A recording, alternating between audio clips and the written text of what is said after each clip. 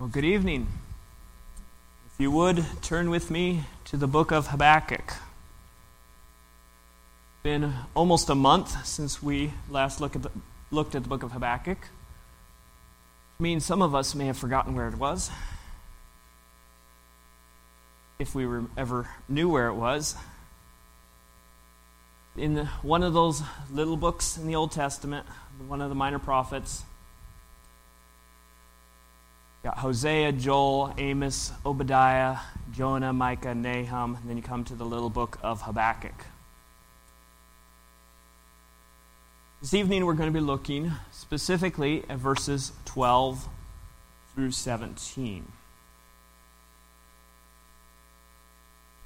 But I want for us to start back in verse 1. And if you know me by now, you should expect this to come around sometime. We're going to read through the entire book before we dig into our passage for this evening. But before we even do that, let's pause, ask the Lord's blessing on our time in His Word. Let's pray. Our dear Heavenly Father, we thank You for Your Word. We thank You for this book of Habakkuk. Thank You for what it teaches us about You and about our need to depend on You, even when life doesn't make sense. We ask that You would help us to understand this evening what it is that You would have for us from these verses.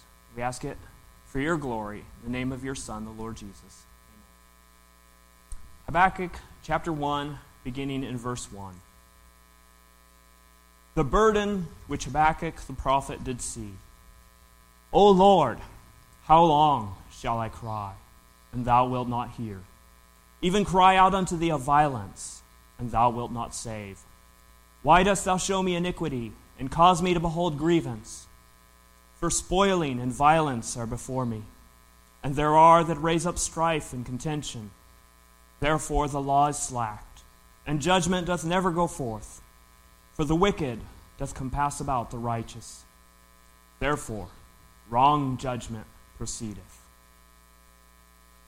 And then beginning verse 5 is the Lord's response. Behold ye among the heathen, and regard, and wonder marvelously. For I will work a work in your days, which ye will not believe, though it be told you. For lo, I raise up the Chaldeans, that bitter and hasty nation, which shall march through the breadth of the land, to possess the dwelling places that are not theirs. They are terrible and dreadful. Their judgment and their dignity shall proceed of themselves. Their horses also are swifter than the leopards, and are more fierce than the evening wolves. And their horsemen shall spread themselves, and their horsemen shall come from far. They shall fly as the eagle that hasteth to eat. They shall come all for violence. Their faces shall sup up as the east wind, and they shall gather the captivity as the sand. And they shall scoff at the kings, and the princes shall be a scorn unto them. They shall deride every stronghold, for they shall heap dust and take it. Then shall his mind change, and he shall pass over and offend, imputing this his power unto his God. And then beginning in verse 12, this is our passage for this evening. This is Habakkuk's second plea to the Lord. He says, Art thou not from everlasting, O Lord my God, mine Holy One? We shall not die.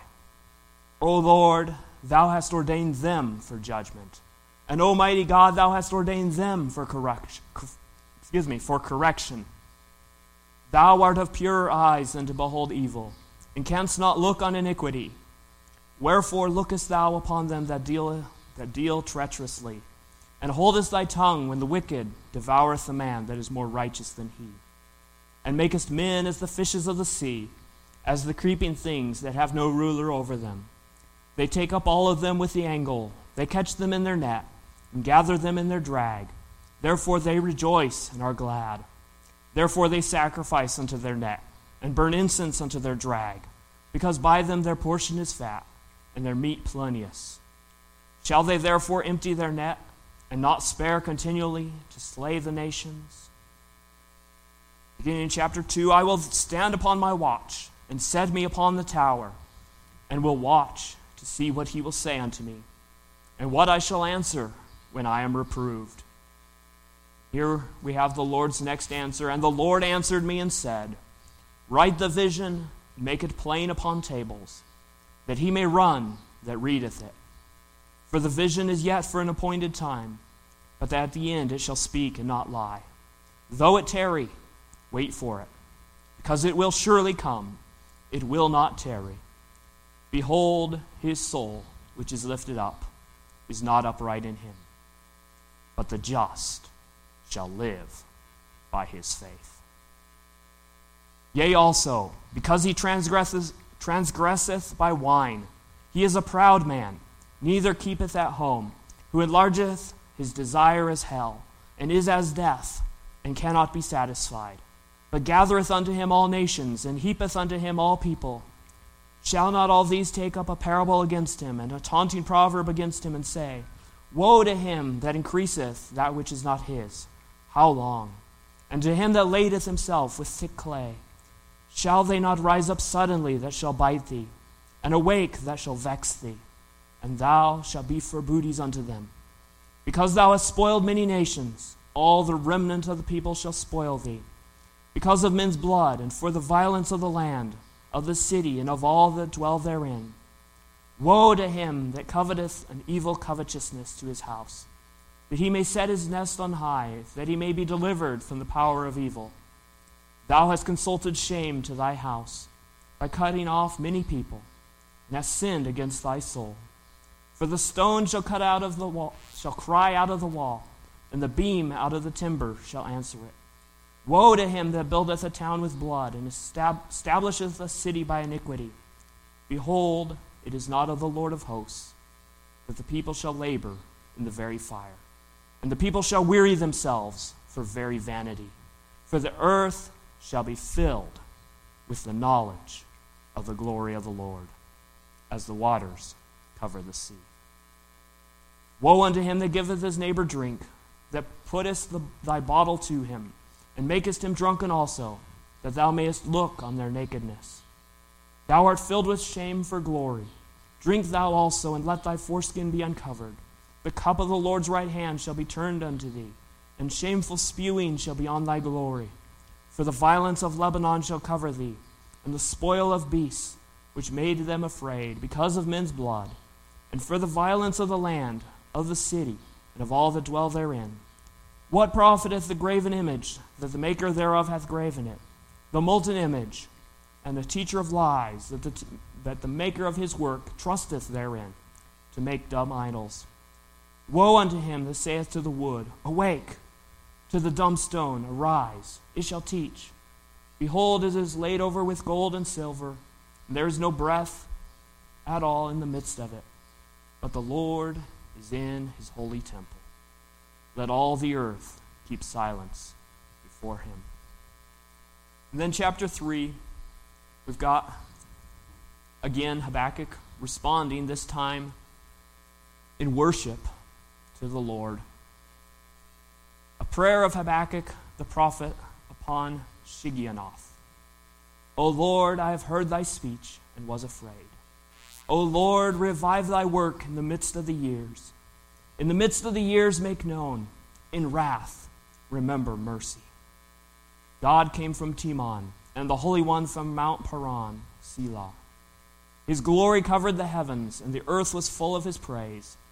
And his brightness was as the light. He had horns coming out of his hand, and there was the hiding of his power.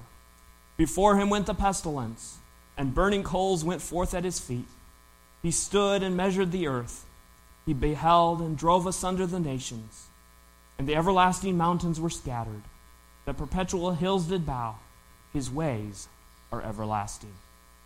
I saw the tents of Cushan in affliction, and the curtains of the land of Midian did tremble.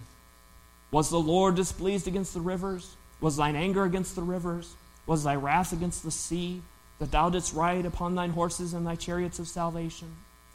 Thy bow was made quite naked, according to the oaths of the tribes, even thy word, Selah.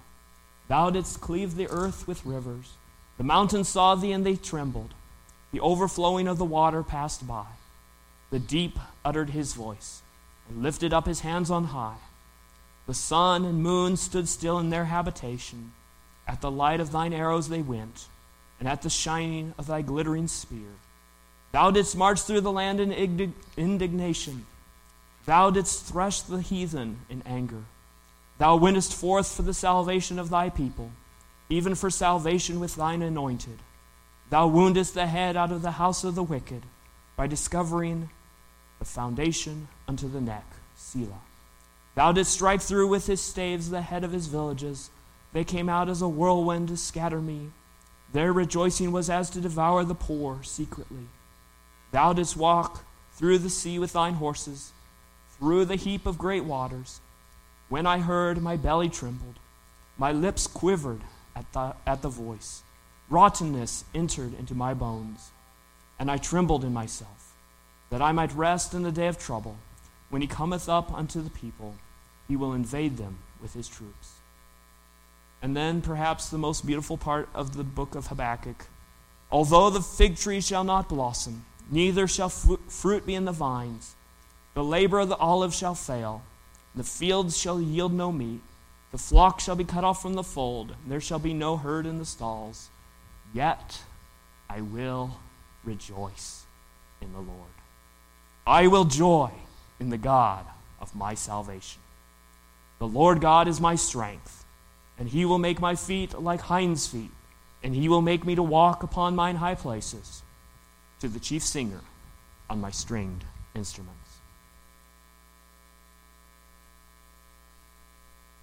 If you would, turn with me back to chapter 1, verse 12. Just to recap, we've got Habakkuk lamenting at the beginning of the book. He's lamenting the violence that he sees in the nation of Judah. And he's asking the Lord, how long are you going to permit this? How long are you going to allow this to continue? And the Lord responds, again in chapter 1, by saying that I am going to raise up the Chaldeans, the Babylonians. They're going to come and destroy the nation of Judah. They're going to come and bring violence on that land. And in the text that we're looking at this evening, Habakkuk is responding to that. And he is asking, Lord, you're a righteous God. So how can you use an evil nation like the Babylonians to destroy a nation that is more righteous, the nation of Judah? How can you allow the wicked to prosper?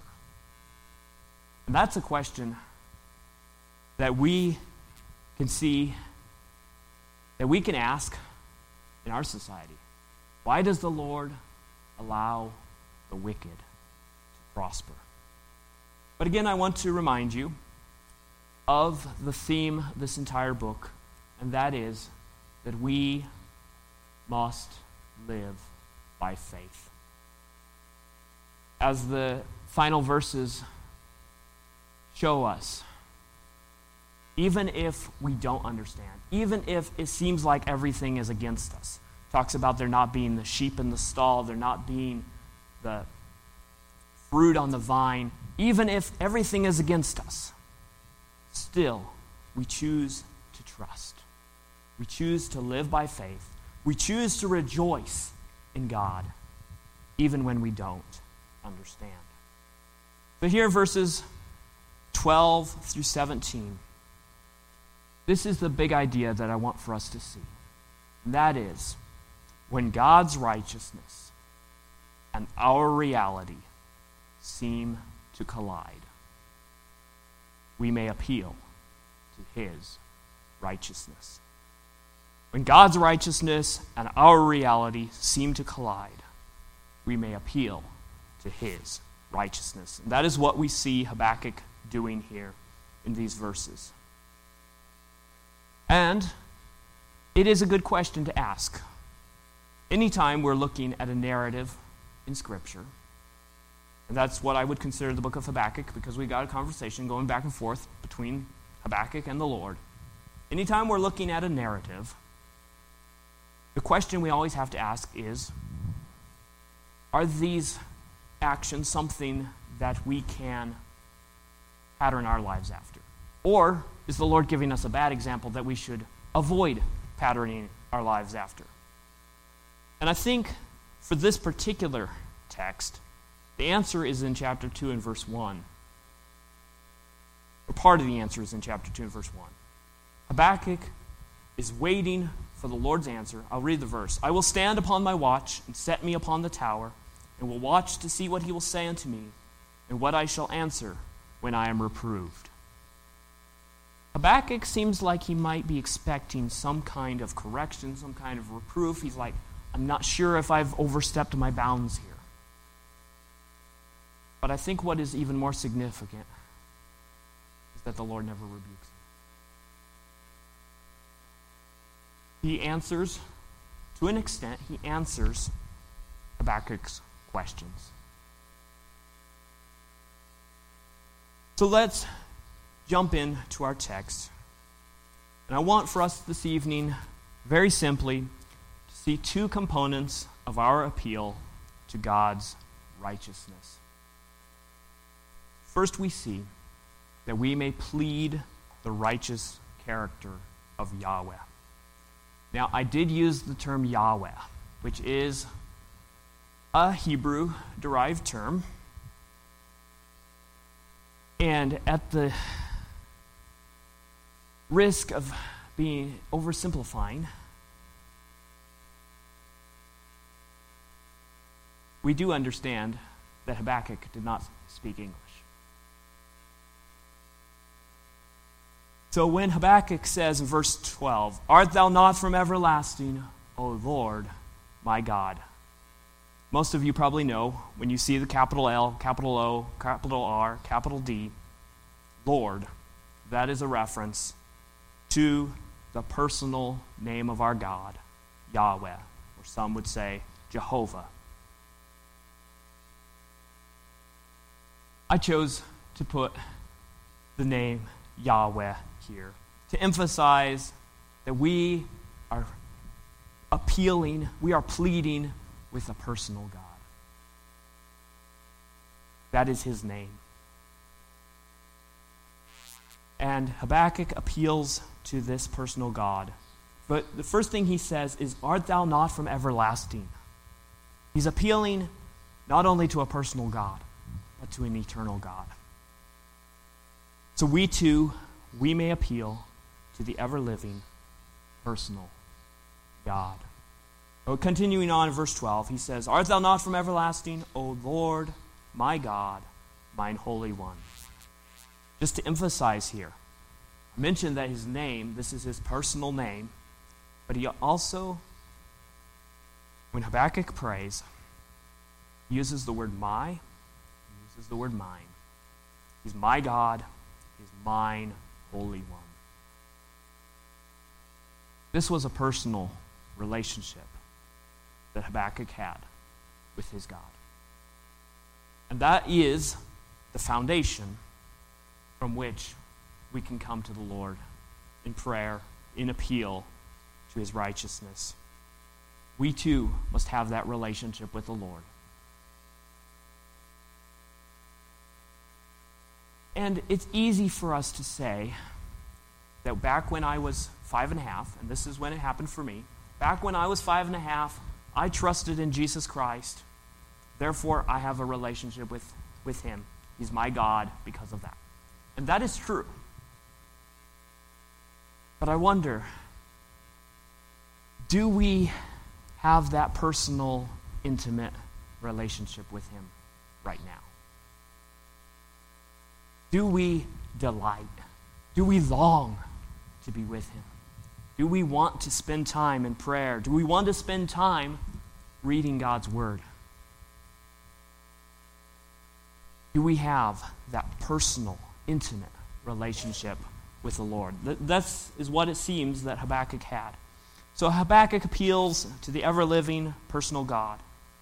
But then let's see what it is that he appeals to. He appeals to the justice of this God. He says, we shall not die.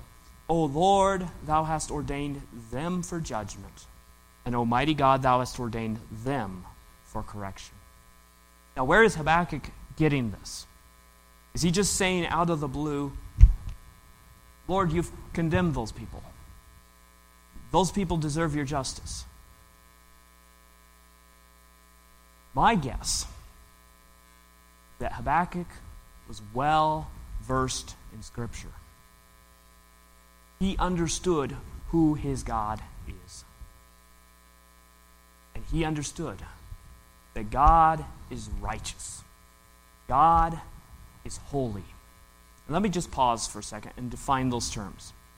When I say that God is righteous, I mean that God fully aligns with his standard of what is right and does not align with his standard of what is wrong.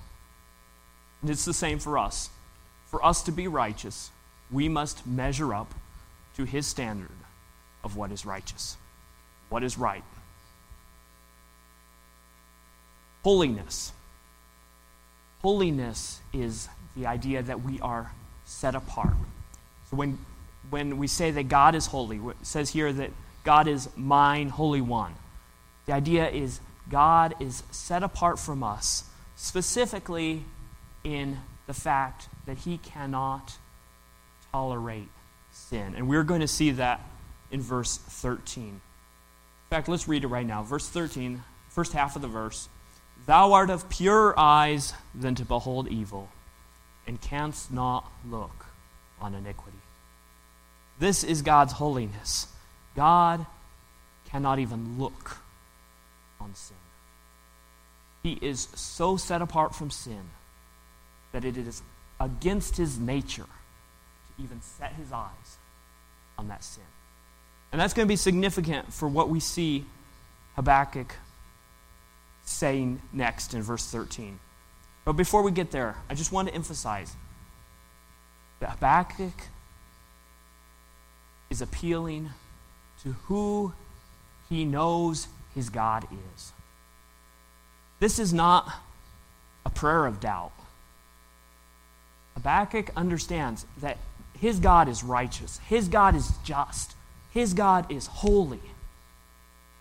And he understands that. He believes that. But then we come to the second component of our appeal. First component is we may plead the righteous character of Yahweh. Second component, that we may question the rightness of the reality in our world. Look with me at verses 13 through 17. Thou art of pure eyes then to behold evil, and canst not look on iniquity. Wherefore lookest thou upon them that deal treacherously, and holdest thy tongue when the wicked devoureth the man that is more righteous than he, and makest men as the fishes of the sea, as the creeping things that have no ruler over them. They take up all of them with the angle. They catch them in their net and gather them in their drag. Therefore they rejoice and are glad. Let me pause right there. Habakkuk is saying, he's making this analogy. The men are like fish, and the Babylonians are the fishermen. And the Babylonians are just coming and they're taking all of these fish. And the fish are helpless. Fishermen are just taking them all out, they're eating them up, and they're gone. That seems to be the concept, he says. Verse 15, they take up all of them with the angle, they catch them in their net, gather them in their drag. Therefore they rejoice and are glad. Verse 16, therefore they sacrifice unto their net. So in the analogy, it's like the fishermen. This net has caught these fish that I'm able to eat off of. I'm going to worship the net because it's provided it for me. Therefore they sacrifice unto their net, and burn incense unto their drag, because by them their portion is fat, and their meat plenteous. Shall they therefore empty their net, and not spare continually to slay the nations? So Habakkuk is asking, how can you allow this to go on, that these Babylonians seem unhindered in destroying nations? And he's specifically thinking of the nation of Judah. But really, all nations. How can the Babylonians prosper like this? They are a wicked nation. But again, I want to come back to verse 13. He says, the Lord is of pure eyes and to behold evil, canst not look on iniquity. And then he says, wherefore, or why, do you look on them that deal treacherously?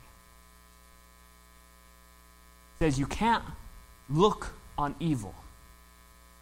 So why are you standing there watching the Babylonians defeat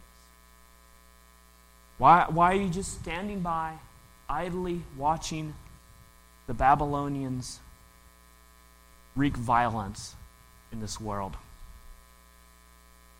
And we're not going to look this evening at chapter 2, but I'll give you a sneak preview. And that is, the Lord tells Habakkuk he is going to judge the Babylonians. And of course, looking at it from our perspective, we know that there's no Babylonian empire today. The Lord has judged them. But I think there's application for us today. We can look at what's going on in our world. We can look at what's going on in our country. We can look at what's going on in our personal lives. And we can say, we know that you are righteous, Lord. We know that you do everything right, that you are always good, that you are always loving. But I have this going on in my life. I have this going on in my country. And they don't seem to match. And I think Habakkuk gives us a good example of what we're to do in those kind of situations. We are to recognize that we don't understand, but we are to come to the one who does understand. We can plead the righteous character of our Lord. We can appeal to his righteousness. When God's righteousness and our reality seem to collide, we may appeal to his righteousness. Now I want you to think about what Habakkuk is not doing. Now, I realize that this is recorded for us, but what we don't see Habakkuk doing is we don't see him going out and complaining to all his friends about how he doesn't understand why the Babylonians are getting away with this. He is taking his complaint to the Lord. And I think that's important. Now you might be thinking, well, but I can't take my complaint to the Lord. He might not be happy that I'm complaining to him. Can I just suggest something? If your complaint isn't good enough for the Lord, maybe it's not good enough to be shared. If it's not such a big issue that you are wrestling with God's character versus your reality, and it's just something that you don't like, well, maybe it's not worth complaining about. But I believe that when those things do collide, when God's righteousness and our reality do seem to collide, that we have an example here of what we can do. We may appeal to God's righteousness. So again, I want to remind you, this is all a part of living by faith. Even though we won't always understand, we choose to live by faith. We choose to believe that God truly is righteous. We appeal to that, and we live